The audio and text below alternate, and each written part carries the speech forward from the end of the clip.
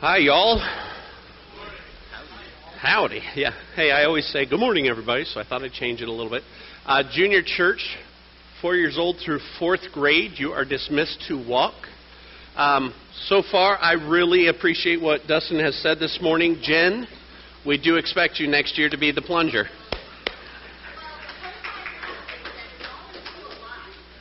We're still live, so she can do it.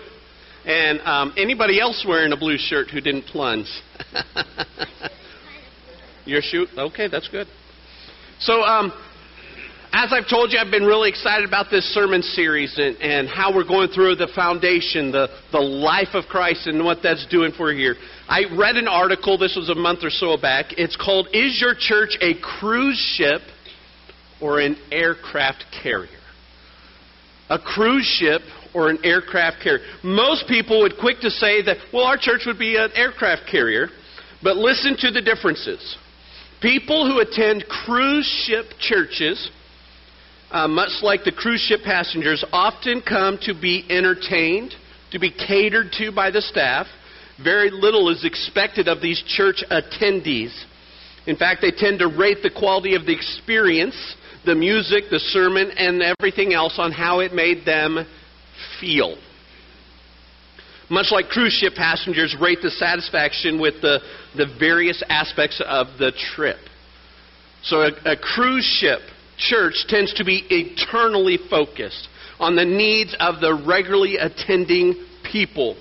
The main goal of a cruise ship church is to keep the customer happy. To complaints to a minimum. Leaders in cruise ship churches focus on existing members rather than pursuing those who are far from the kingdom of God or encouraging others to do so because we want to keep the status quo and keep it going. Cruise ships don't like when the water is turbulent and they're shaking. Neither do cruise ship churches. Very little of a cruise ship church's calendar, training, or communication is spent on activities to reach the lost or help those outside of the church. However, churches that are more like aircraft carriers, aircraft carrier churches are empowering all their members to go fulfill a mission. Cruise ship is about comfort. Aircraft carrier is mission. To send them off into the missions of the world, whether it's local or far off. To reach and to serve those who don't know Jesus. Like the crew of an aircraft carrier, it's all about launching a military plane and equipping them to become successful, and an aircraft carrier church wants to take people, equip them, lead them, teach them, and then send them off to go do the mission. And then what is the purpose of an aircraft carrier? For those people to come back, refuel, rest, and then get back going again on the mission. Did you know that aircraft carriers are about the same size as a cruise ship? Same size as many cruise ships. They're housing thousands of people. But what distinguishes it, you can see there, is not the size, it is purpose. An aircraft carrier crew can launch a plane every 25 seconds. I had to look that up. That is amazing. On an airstrip that is too small for an airplane. Every 25 seconds they can do this. The mission pervades every aspect of that ship. From the pilot to the person who restocks the ship's vending machines, everyone on the carrier knows they have a particular role, how to fulfill that so that the mission of the entire boat can be accomplished. An aircraft carrier church has a clear mission that stems from the Great Commission. Everyone in the church knows why their church exists and plays a role in the mission.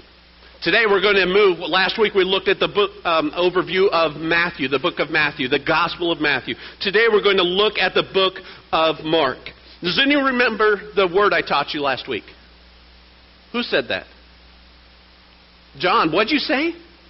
Euangelion. Oh my goodness, I'm giving you a candy bar. I ate all the Snickers. No, I'll get you a Snicker. So, euangelion, it means good news. Last week we looked at the euangelion of Matthew, the good news according to Matthew. And Matthew showcased Jesus as what? The King. Thank you. Whew. Somebody heard me. Good. The Gospel of Mark has a different focus. Now, Mark is the Gospel of Mark is the earliest written of the four Gospels, written in the early 60s, made just a little before that. He is probably written for Christians in Rome, where he wrote the Gospel for. Mark wants them to know that in an environment where people are worshiping many other gods, Jesus is the one true Son of God who can truly help them. Mark is also the most chronological order of all the Gospels. He puts them in order. They're positioned in the timeline they happened. There are two highlights, or maybe lowlights, from Mark's life that I think are worth mentioning. First, in Mark 14, this is the first time we really get to know Mark. A young man, that's Mark, wearing nothing but a linen garment was following Jesus. When they seized him, meaning Jesus, he fled naked, leaving his garment behind. Mark, what a stand-up guy. When Jesus was seized or arrested, he fled naked. He was quick to run away. Peter ended up denying Jesus that night, but Mark denied him first by fleeing. Years later, Paul and Barnabas took this same guy, Mark, on a short-term mission trip in Acts 13. He's referred to as the assistant or helper. And when things got messy, what do you think Mark did? He fled once again. Now, Barnabas gave Mark a second chance, but Paul was not willing to do so. Later on, however, Paul grew in his faith and his compassion, and he offered Mark the same grace and mercy that God had given him. Look how Paul finally talks about Mark in 2 Timothy 4:11. He says, "Only Luke is with me. Bring Mark with you when you come, for he will be helpful to me in my ministry." Mark fled. Yet because of God's faithfulness, Mark repented and came back to ministry for Christ. I find it very interesting that Mark failed, Peter failed, and yet both go back to a mission. They go back to fulfilling the mission that God has called them to. And right now, real quick, aren't you glad that failures don't mark you for life to not be equipped or qualified to be in the ministry and mission of Jesus? Right there. Do you just see that first snapshot?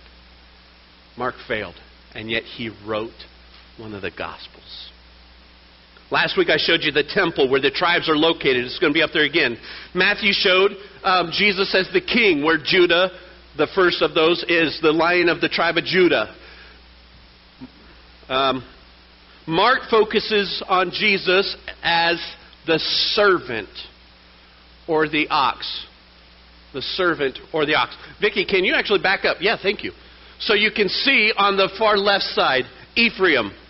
The west side there, Ephraim, the ox. So we saw yesterday, or last week, Jesus as the king in front of the temple, the entrance. Now on the back side, the support side, the servant side, behind the scenes, we see the ox or the servant. Thank you. What does an ox do? What is an ox? Because I don't raise ox. Anybody here raise an ox? Good. Then I can tell you what it is. If you are called an ox, it is one who is willing to bear the burden, to do the work, and even sacrifice himself or herself. That's what it means when you are called an ox. It doesn't mean that you're bullheaded. That's a different word. Okay? That's bullheaded. But when Scripture's talking about the ox, it's a servant, one who is willing to carry the load. In biblical times, the oxes were very important, valuable animal, used for the work. They were carrying the plow. They carried the carts. They did all the work. And they were the ones who would go up onto the offering, the altars. The ox is trained to faithfully carry the master's workloads. He does it without fanfare or pretense. You don't see them heralding and parading all these oxes around. No, they just feed them, get them to do their work, and then eat them. It was a simple thing. Philippians 2:7. Instead, he, meaning Jesus, gave up his divine privileges, his great glory.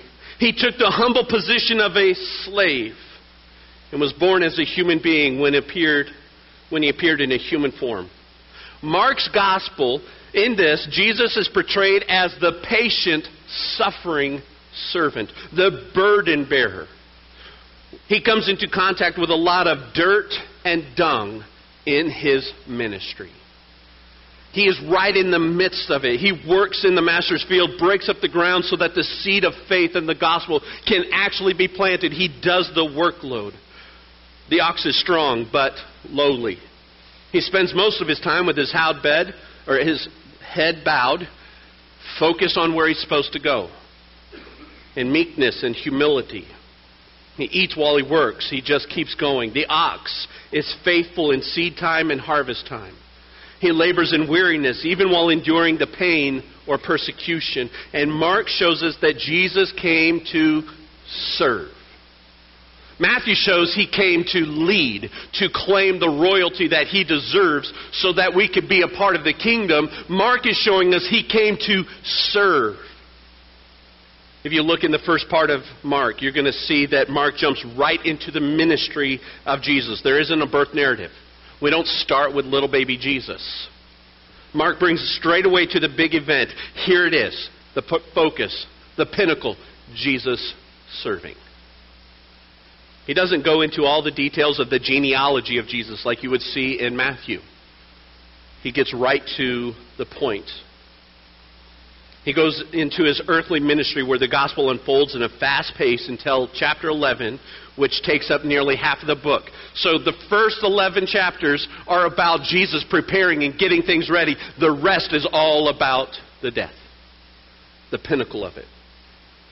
Mark here focuses more on the works of Jesus than the words. And that is really important for us to understand. It's not that Jesus' words don't matter. Mark is trying to focus that what he does actually lines up with what he says in the other Gospels. Mark records 19 miracles and 4 parables. 19 miracles. Interesting, each of these parables has serving as its key. If you look at them, it's because they were talking about serving God or serving other people. And because of this, we can see the character of Jesus, according to Mark, as someone we can trust, depend on, a Savior who will go the distance, who will serve and do what's needed for our benefit. One of the things about Mark's gospel is it is very emotive and abrupt. He's talking very quickly.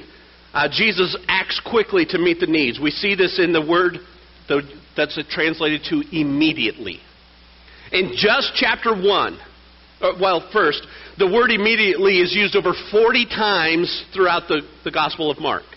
It's repeated that many times. But look at just a few examples in just chapter 1. And it depends on your translation if it's immediately or right then or straight away.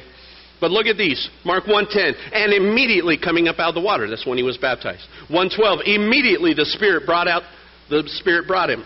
18. Immediately they left their nets. 20. Immediately he called them. And they went to Capernaum immediately in 21. 28 and 29. Immediately the news about him spread everywhere. And immediately after they left the synagogue. 42 and 43. Immediately the leprosy left him, and he sternly warned him, and immediately... Do you see this? Mark is trying to show that it is moving. It's constant. It's doing stuff. It's not one of those, why don't you just sit back and think? Jesus isn't, according to this, just one who's like, hey, I just want you to be nice. We're going to take this slow. Jesus is immediately serving. Jesus is immediately responding to the people because he is the servant who immediately knows the needs. Mark shows us that Jesus was quick to serve, quick to obey, and quick to respond. The Gospel of Luke, which is a much longer, only uses the word immediately 7 times. The shortest gospel shows it over 40, and the longest gospel shows it 7. We also see that 2/3 of the verses begin with and. Now, grammatically, you don't start sentences with and. That's a run-on sentence if you keep doing that. Grammatically, that's wrong. But here Mark's trying to show that it's continually moving. And then this happened, and this happened, and this happened. You ever heard like a 5 or 6 year old boy who's just telling you a story? And then we did this, and then we did this, and we did this, and you're like, breathe. That's what Mark's doing here. He is constantly, and then Jesus went here, and then he did this, and then he healed this person, and then he said this so that he could do this, and then you wouldn't believe, but we went over here, and then he went over here, and then God did this, and he is constantly on the move. That little boy who does that is excited, right? What do you think Mark is doing here? You can't just read this, and immediately Jesus went off. Well, you got to see the excitement because he sees that Jesus came to serve him, to save him as that suffering servant. Mark has been called, I read this in one of the commentaries, a moving picture of the ministry of Jesus. Because he's constantly moving and you have to follow him. That it draws you in. Mark 10:45, look what it says. For even the Son of Man did not come to be served, but to serve and to give his life as a ransom for many. What does Jesus say right there? Why did he come? To serve. To be served and to sacrifice. Both of those. Mark uses the historical pretense over 150 times. Instead of writing, and what that means, he doesn't say Jesus came, he writes Jesus comes. It's in this past present tense in a sense. So it's talking about him doing it now. Mark's about Jesus says this, not Jesus said this. He's making it active and pertinent and relevant now. This isn't something you think about Jesus back then. It's about Jesus right now doing and working in you. It's not that Jesus healed. Jesus heals. Jesus did all those things in the past, but the way Mark says it is, its repercussions, its consequences of what Jesus did is still going. You know what that tells me? Jesus, the suffering servant back then, is still serving. It didn't end. The Gospel of Mark ends. The chapters finally end and we go to the new book. But Jesus' ministry doesn't end. Not only do we have our past mistakes that don't disqualify us for ministry, but we also have our constant hurts, our failures that don't get ended in how he serves and sanctifies and sacrifices for us. I'm so glad we have the Gospel of Mark to show us that of Jesus. Tim Keller writes this: Jesus is not merely a historical figure, but a living reality who addresses us today. That's how Mark talks about Jesus, that he is relevant and living right now. Mark also holds up the cost of discipleship. A few years ago, we talked about disciples for the whole year. It was our theme. And a real disciple of Christ is one who not only follows, but also helps other people to become disciples, to come and follow Jesus. Mark talks about that. In Mark 8:34, and calling to the crowd to him, to Jesus, with his disciples, he said, if anyone would come after me, let him deny himself, take up his cross, and follow me. What is he saying? What is Jesus saying? Immediately he's saying this, okay? He says, if you want to be my follower, you must pick up your death sentence. But it's written in a way that says you must continually, daily pick this up and continually, daily follow me. Now, at first, when I read this, I think, well, the focus is on what we got to do. I've got to deny myself. I've got to pick up the cross, and I have to follow him. That's really not what this verse is saying. Jesus is really saying, if you want to come after me, I'm already ahead of you. I'm already leading the way. I've already done the work. I've done it and am doing it. Just follow. That's a big difference from what I have to do. It's focused on Jesus is serving. He's leading. He's preparing the way. He is still doing it. And all I have to do is just step in those footsteps. When our kids were little and we'd go out and make snowmen and different things like that, and I'd go out there in the boots, you know what the kids always did? They'd step in my footprints. And it was funny to see because, they're going like this, trying to stay in my footsteps. And so you know what I'd do after a while of looking at that? I'd start taking littler footsteps so that they could do it. And then, I'm not kidding, one of the boys, I don't remember which one, says, "Look, Dad, I'm in your footprints." That's what Mark is showing Jesus doing. He's making these huge strides, but in his servant heart, he takes little steps and he says, just follow these steps.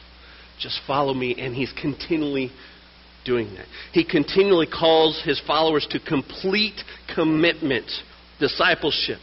And when they cave, when they come and they fail, when they run away like Mark did, Jesus says this in Mark 4:38. The disciples say this, "Teacher, don't you care if we drown?" Here they're in a boat. Jesus is sleeping. He's been serving. He's tired. And they're like, "Don't you care that we're going to drown?" I love that. Jesus calms the storm.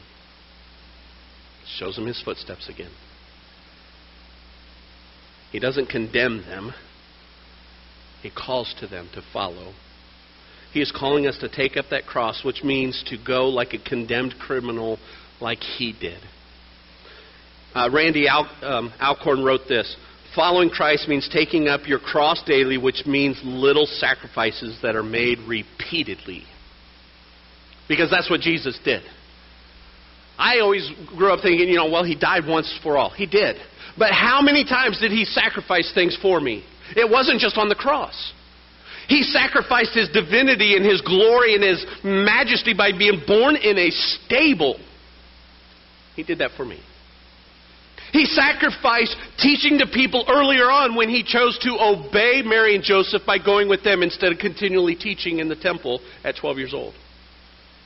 He continually sacrificed for the betterment of people.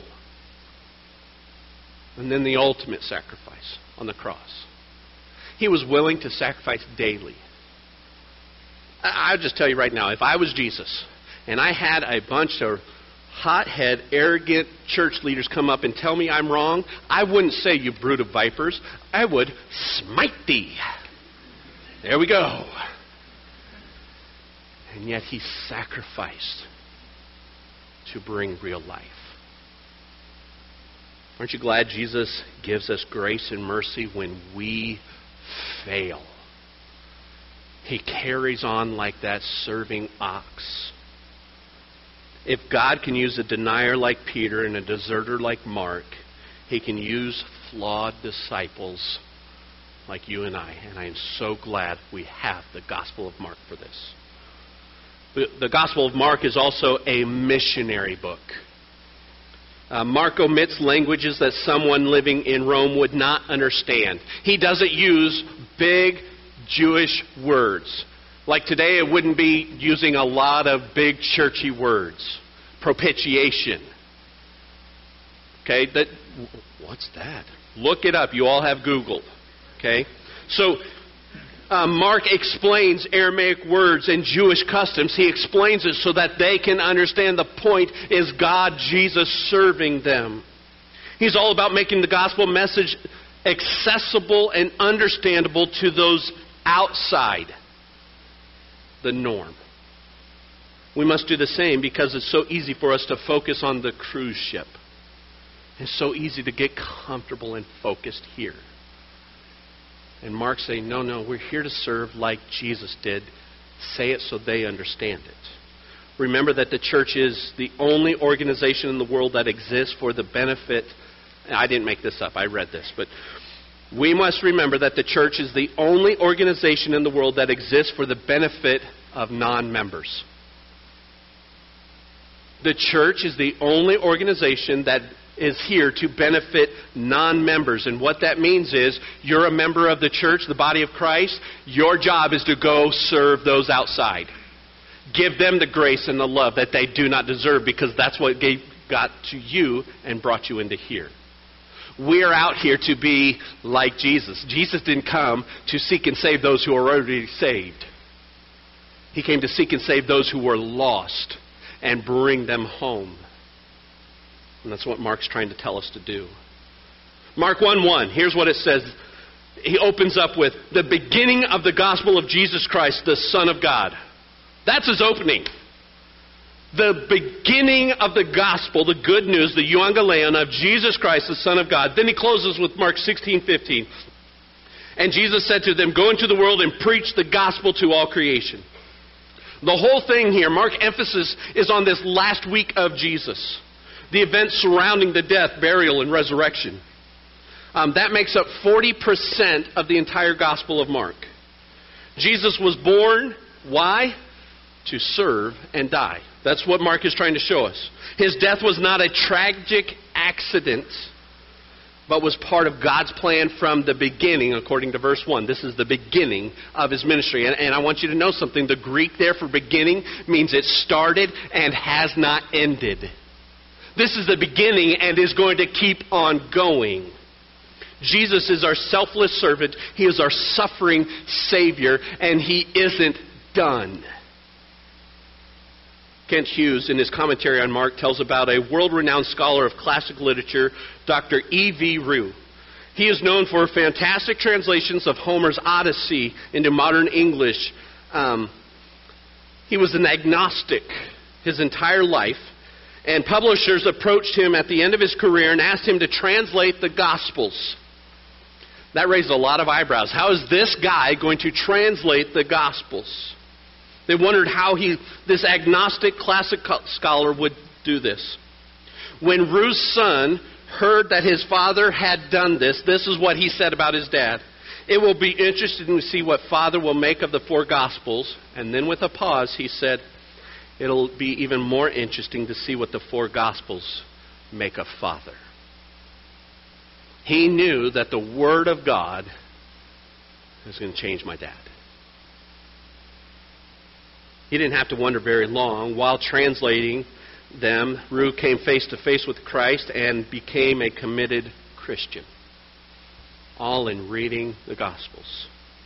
His story is a testimony of the transforming power of God's Word. He came face to face with a guy who was deity, who came to serve and to save. Anyone who serves in the navies will always mention the importance of teamwork. The aircraft carrier, right? That everyone must do their job. If you don't clean up the mess on the tarmac, on the runway, thank you. I was like, I'm not dancing. I was trying to think. If you don't clean up that mess, then somebody's going to slip and fall, and then they're going to be hurt, and then that guy can't launch the ships, or the ships... There's just all these things. They say it is a teamwork. If a shipmate doesn't open the right valve, someone could die. If orders aren't followed, planes could crash. Everyone has a job, and they must do it faithfully if the mission is to be accomplished. No one is just along for the ride. They don't sell tickets for you to go on a cruise ride on an aircraft carrier, because that's not their mission. They don't have all-you-can-eat buffets with lobster and steak, because that's not their mission. They don't even have a pool. If you're swimming, it's because you fell off.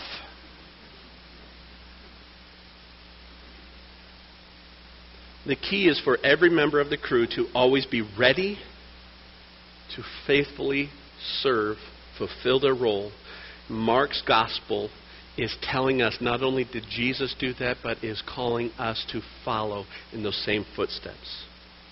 The night before Jesus died, he gathered his shipmates for a meal and for a final mission collaboration. He wanted to get them ready to send off. It's likely that the Last Supper could have been held, the way it was worded, it could be held in Mark's mother's house. Jesus dined with his disciples before he deployed them. It's interesting that he chose community right before he died. He chose closeness. Once again, he demonstrates that he's a servant by serving this last meal to them. Then he died as a Savior, urging them to live on mission and complete his mission. We talk about the word commission, the Great Commission, which is in Matthew, we looked at last week. The word commission actually is a shipbuilding word. I got to look it up. So a commissioned ship is one who is deemed worthy for service. It's commissioned. It's ready to go out. When a ship is ready to sail, it's placed into active service and then sent on its mission. And Jesus came to commission you and I. He did not call us to come sit on a cruise ship. One day I'd love to go on a cruise. I want to. I'd love to go on a cruise to Alaska. There's problems with that. There's sharks in the water, and my wife hates them. That's why we haven't ever done a cruise. She hates sharks. So I watch it on PBS. That's my cruise. But I am not going to go to a cruise. And anybody I've ever talked to didn't go up and go up to the janitor and say, hey, how can I help you today? Can I come help do dishes? What can I do to clean up this mess over here? You know what cruise ship people do? There's a mess. Somebody better clean that up. They pass it off and tell somebody else to do it. But in the aircraft carrier, you say, well, there's a mess, and the person over you says, then clean it. Get it done. We need to work together. It's not about our comfort. And Jesus didn't come for our earthly comfort. He came to commission us so that when we retire from our commission, then we can have eternal comfort. It's not about temporary here. It's about eternal there. And He came to show us the way to walk in those footsteps. And then He said, you do exactly as I do. You keep serving. You keep being commissioned. It's not about here. It's about Him. And we need to jump ship from cruise ship mentality and jump aboard the carrier under the command of our captain, Jesus Christ, the Son of God, and serve like He does. To be a captain of a cruise ship, you have to have the right credentials, but you can bypass a lot of jobs. To be a true aircraft carrier captain, you have to know all the jobs. That's what this says. You have to know how to do all of them. Mark is revealing to us the Messiah who is the Son of God from the beginning to the end, but a Messiah who is a twist, is a servant to all, and expects us to serve with Him. If Mark made sure to give us a strong focus on Jesus as a servant, if Jesus so adamantly tells us to follow after Him, shouldn't we all seek to not just know Jesus, but follow in those same footsteps? The same footpath as Jesus. To serve Christ, we must serve. So I have a question for all of us. Where are you following the servant of heaven? Where are you following Him? Where are you serving? I'm not talking about just signing up for nursery or greeters or Sunday school. I'm talking about real serving. Where are you sacrificing your time, your comfort, your treasures for the betterment of the gospel? Where are you pointing back and saying, look, I fled from Him here. I ran away naked, but yet He redeemed, rescued me, and commissioned me, and here I am. And I'll do all of this. I'll share it all so that you don't have to follow in that same failure I did, but actually can step further in faith. That's what Mark's trying to do. Where are you following the footsteps of Jesus, living out the euangelion of Mark? The good news. Mark's a short book with one real message. Jesus is a suffering servant, the ox. And are you willing to do the same? That's the question. Are you willing to suffer and serve in His name? Or do you want to be a cruise ship Christian? Honestly, many times cruise ships sound so much better. From up here, so much nicer. Cruise ship Christians complain a lot more. Cruise ship Christians cause a bigger mess, and the captain doesn't care. Aircraft carrier Christians care for one another, support one another, encourage one another, and they get out of their comfort zone to serve those who are not yet on the boat. That's what I want to do. you need to make that decision to first come and join the board, to come and be commissioned, we want to offer that time. But also for those, if you're ready to get off the cruise ship and to finally come into the real faith, the real life of living in Jesus, will you come and we'll talk and we'll pray with you. Let's stand and let's pray right now. God, we thank you for your Son. We thank you that he didn't come and call us to be comfortable here on earth, but to live freely, truly, eternally with you. And help us, God. Forgive us when we seek our comforts over our commission. And help us to take hold of your word, to follow in those footsteps like Mark has shown us, and to live as you would live, even if that means to die as you died. Thank you.